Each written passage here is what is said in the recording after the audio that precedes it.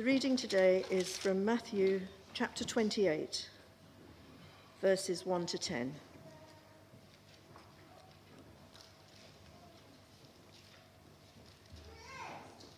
After the Sabbath, at dawn, on the first day of the week, Mary Magdalene and the other Mary went to look at the tomb. There was a violent earthquake, for an angel of the Lord came down from heaven, and going to the tomb, rolled back the stone and sat on it. His appearance was like lightning, and his clothes were white as snow. The guards were so afraid of him that they shook and became like dead men. The angel said to the women, "Do not be afraid, for I know that you are looking for Jesus, who was crucified. He is not here, he has risen, just as he said. Come and see the place where he lay. Then go quickly and tell his disciples, he has risen from the dead and is going ahead of you into Galilee. There you will see him. Now I have told you." So the women hurried away from the tomb, afraid yet filled with joy, and ran to tell his disciples. Suddenly Jesus met them. "Greetings," he said. They came to him, clasped his feet, and worshipped him. Then Jesus said to them, "Do not be afraid. Go and tell my brothers to go to Galilee. There they will see me." Morning everyone, happy Easter, nice to see you all. We're going to turn to our reading in just a moment. If you've got a Bible there, then open it up. But let's pray before we look at that. Lord God, we'll be looking today at your power and your humility. And Lord God, I pray that as we look at your word, these two things would come home to us and help us to worship you more today. In Jesus' name, amen. So hopefully we'll have a slide up. As I said, we're looking at God's power and humility today. Now, you could divide our reading into three parts. You've got the messenger, the message, and the master. First of all, the messenger, the angel, appears to the women. Then he gives them the message that Jesus has risen from the dead. And then the women see the risen Jesus himself. That's the master. And this morning I want to do something really simple. I want to compare the messenger and the master. And as we compare them, I hope you'll see two really important things about God. I hope you'll see God's power and his humility. Power is pretty obvious, isn't it? I mean, his strength, his ability, his authority. Humility, that's not quite the right word, actually, to talk about God, but there isn't really a better word. When I say humility, I mean God is not proud, he's not arrogant, but he uses his power for the good of others. He cares about ordinary people, he's kind. Now that's what I mean by humility. And when we keep those two things in mind, then worshipping God is actually really easy. If you think of our late Queen, she was extremely popular, and I think she was popular because she kept these two things in balance, didn't she? She was very powerful, but she would never boast about her power or popularity, shall we say. She'd never boast about her popularity. She'd never boast about her immense wealth. Instead, she was very humble. She would always be ready to chat to an ordinary person, like you or me. She was always kind, and I think she was like that because she was a Christian. She kept in mind these two things about God, God's power and humility, and she followed her Lord's example. And as a result of that, she was very popular. You see, it's very attractive, and God is very attractive because he is so powerful and yet so humble, if that's the right word. So I hope you'll see God's power and his humility as we compare the messenger and the master this morning. Let's start with the messenger. This is verse 1 of our reading. After Sabbath at dawn on the first day of the week, Mary Magdalene and the other Mary went to look at the tomb. Here we go, here's the messenger. There was a violent earthquake, for an angel of the Lord came down from heaven and going to the tomb, rolled back the stone and sat on it. We have this beautiful painting here by Eileen Balsari, who I don't think is here today, but I'm really pleased that we've been able to tap into some of the artists in the church. We had Diane painting something for us last August, and we've got this beautiful picture of the stone having been rolled away. Here we go, back to the messenger. The messenger rolled back the stone and sat on it. His appearance was like lightning, and his clothes were white as snow. The guards were so afraid of him that they shook and became like dead men. The angel said to the women, and then we get the message. We're into the second part of our reading. Now, if I had to summarize that description of the angel in just one word, I would choose power. And he's just the messenger. So one thing that I want to stick in our minds today is powerful messenger, powerful master.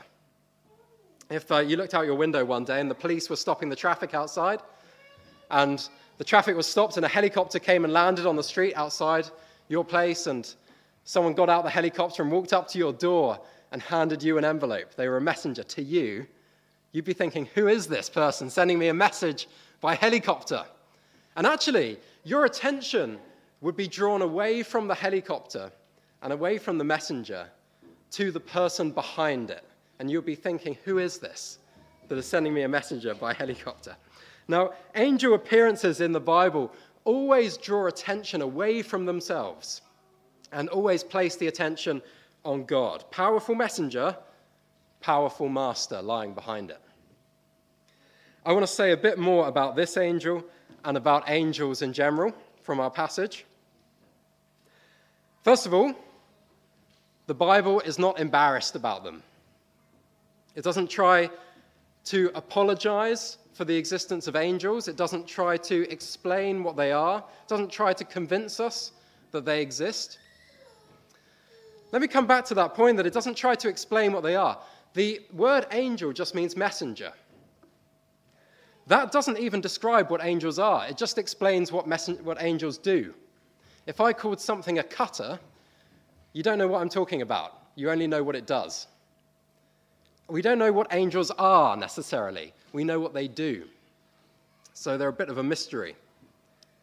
But we can say a bit more than that. Secondly, they inspire awe. This is verse 3 of our reading. His appearance was like lightning, and his clothes were white as snow. We read, the guards were so afraid of him that they shook and became like dead men. Now, this has echoes of other descriptions of angels in the Bible. Here's one who appeared to the parents of Samson. You might remember the story of Samson. This is the angel that appeared to his parents. The woman went to her husband and told him, a man of God came to me. He looked like an angel of God, very awesome. And in the visions of Daniel, we read, I looked up and there before me was a man dressed in linen with a belt of fine gold. His body was like topaz, his face like lightning. I've never seen anyone with their face looking like lightning, but it sounds good. Whenever angels appear in the Bible, they are always, always more powerful than humans. And quite often people fall on their faces when they see one. And they are just the messengers. So powerful messenger, powerful master. Thirdly, they come from heaven. Verse 2 of our reading says, an angel of the Lord came down from heaven. And we use the word heaven to describe this vast spiritual realm beyond our reach and understanding. We could list some of the things the Bible says lives there, or at least used to live there. We could talk about angels, archangels, cherubim, seraphim, ophanim, rulers and authorities in the heavenly realms, Satan, demons, fallen angels, and more. That's all mentioned in the Bible. And the point is, it's either very busy or very big, or maybe a bit of both. Heaven is big and busy. Revelation 5:11 says, then I looked and heard the voice of many angels, numbering thousands upon thousands and 10,000 times 10,000. So angels come from heaven. There's a lot to heaven, and we hardly know anything about it. And fourthly, Jesus is the master of heaven. Just after our reading in Matthew, Jesus says, all authority in heaven and on earth has been given to me. Powerful messenger, powerful master. Don't forget, the angel who delivered the message to the woman looked like lightning and seems to have kind of slammed into the ground, causing an earthquake, and he caused professional soldiers to faint, but he was just one messenger. And if we take Revelation literally, Jesus has 100 million of them under his control. That's 10,000 times 10,000. I take that as a symbolic figure, meaning a lot. Jesus has a lot of these powerful figures at his control. Now, it's good to remember that science and the Enlightenment have made us quite embarrassed about this kind of thing. I may imagine some of you sitting here this morning are a bit uncomfortable with me talking about angels. Probably weren't expecting that. I think as Christians, we tend to slip into the view today that it's just God and the universe. It's just kind of us here, what we can see around us, what we can test with science, and there may be a God out there who created it all, and there's nothing else. But the Bible teaches there's a lot more out there. And God created it all, and he's in charge of it all. It also teaches that he came to earth in the person of Jesus, who we're about to bump into in our account. So, that's the messenger. Let's now turn our attention to the master. Powerful messenger, powerful master. So, what is Jesus going to be like? Maybe there'll be this huge earthquake, even bigger than the one before. Maybe there'll be some fire bursting from the ground. Maybe the skies will open, and maybe the women will see something like this vision in Daniel 7. It says, "Thrones were set in place, and the Ancient of Days took his seat. His clothing was white as snow. The hair of his head was white like wool. His throne was flaming with fire, and its wheels were all ablaze. A river of fire was flowing, coming out from before him. Thousands upon thousands attended him. 10,000 times 10,000 stood before him." That sounds about right, given what we've seen of the messenger. But instead we get this. Verse 8 of our reading. "So the women hurried away from the tomb, afraid yet filled with joy, and ran to tell his disciples. Suddenly Jesus met them. 'Greetings,' he said. They came to him, clasped his feet, and worshipped him. Then Jesus said to them, 'Do not be afraid. Go and tell my brothers to go to Galilee. There they will see me.'" So let me say three things about the master. First of all, Jesus says hi. Verse 8, "Greetings," he said to Mary and Mary. Greetings, I know, sounds a bit old-fashioned maybe, a bit formal. But the word it's translated from is just the ordinary word for hello. So Jesus says hi. This is the same Jesus who rules heaven and its countless angels and an entire realm that we don't understand and we don't really have access to. Let me say that. And he meets these two women and says, hi. Now one day we will all meet Jesus, some of us sooner than others. And when we meet him, what's he going to say to us? I would say if you've never taken the time to get to know Jesus, then maybe like the soldiers in our story, you'll just faint in fear, because he is powerful. But if you've taken the chance to get to know him through his word and through prayer, and you've bowed the knee before him as your Lord and Savior, then maybe you'll meet him and he'll say, hi. Insert name here. Hi, Sam. Isn't it one of the greatest messages of Easter that death holds no fear for the Christian? And yet, I reckon as each of us approach it, maybe there will be a little bit of a twinge of fear. Well, maybe it's comforting to all of us to think, if we've put our trust in Christ, then, yeah, that moment of death might be scary, it might be painful, it might be uncomfortable, but the minute it's over, we'll meet Jesus, and maybe he'll come up to us and say, hi. Jesus says hi. Secondly, Jesus forgives. Another one of the greatest messages of Easter is that Jesus died to save us from our sins so that we could be forgiven. So let's see what that looks like in practice from our account here. The angel said to the women, "Jesus has risen from the dead. Go quickly and tell his disciples." Now, last we heard of the disciples, we were in the Garden of Gethsemane. It was about 3 days before, and the disciples all ran away because they were scared of the mob that was coming to arrest Jesus, and they left Jesus alone. Imagine that. You're standing there with all your friends, and an angry mob is coming to take you, and your friends are like, "See ya, I'm off." Not very good friends, really. We read, "Then all the disciples deserted him and fled."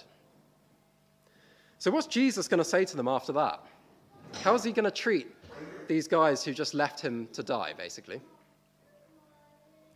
Well, he repeats the same message that the angel gave to the women, except he doesn't call them his disciples. Listen to what he calls them. The angel said, "Go quickly and tell his disciples." Jesus says, "Go and tell my brothers to go to Galilee." That is forgiveness. That's what the Master offers to you and to me. He offers us forgiveness, and it doesn't matter if we've messed up time and time again. Maybe you've messed up in some way this morning. Maybe you had an argument on the way here, or whatever it might be. Jesus forgives, and he says to you and to me, "You are my brothers and my sisters." Jesus forgives. And thirdly, Jesus chooses villages over palaces. The Master went to Galilee.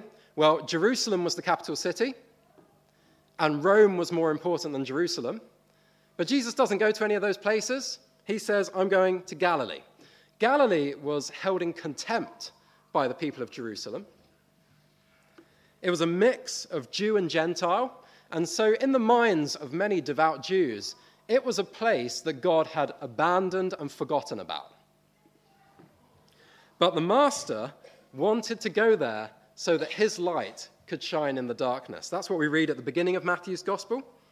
He quotes Isaiah, written hundreds of years before, and says, "Galilee of the Gentiles, the people living in darkness have seen a great light.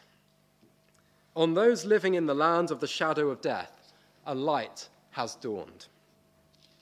So if you feel like you're not worthy of God this morning, then God loves you and he wants to meet you. It's like you're living in Galilee, and Jesus puts all those powerful cities behind him and says, "I am coming to see you." You're in the night before the dawn. God is powerful, but he's humble. He cares about ordinary people like us, and he uses his power for our good.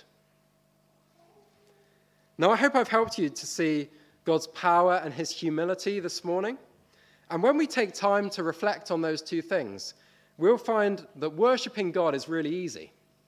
Mary and Mary knew Jesus well, and they saw this powerful angel. They saw, presumably it was them that told the others about this angel and what he looked like. Who else saw the angel? You know, Mary and Mary said, "We saw him. There was an earthquake. His face looked like lightning. His clothes were whiter than we could ever imagine. He was powerful, and I imagine his master was even more powerful." And yet the angels did not worship the messenger. But we read, "The women hurried away from the tomb, afraid yet filled with joy, and ran to tell Jesus' disciples. Suddenly Jesus met them. 'Greetings,' he said." This apparently ordinary man just says, "Hi." They came to him, clasped his feet, and worshipped him. God is worthy of our praise because he stoops to our level, and he says hi to us, and he forgives us, and he overlooks all of the wrong things we've done because of the death of Jesus on the cross, and says, "I want to make you my brothers and sisters." So let me finish with the words of Psalm 34, verse 8, which say, "Taste and see that the Lord is good. Blessed is the one who takes refuge in him." Let me pray.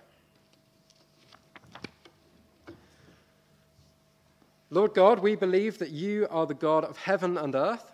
You are powerful beyond our imagination.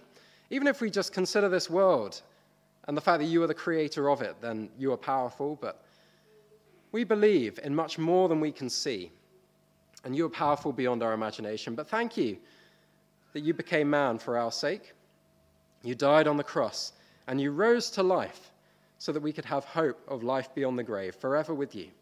So help us, Lord, to keep these things in mind and to worship you today and for the rest of our lives. Amen.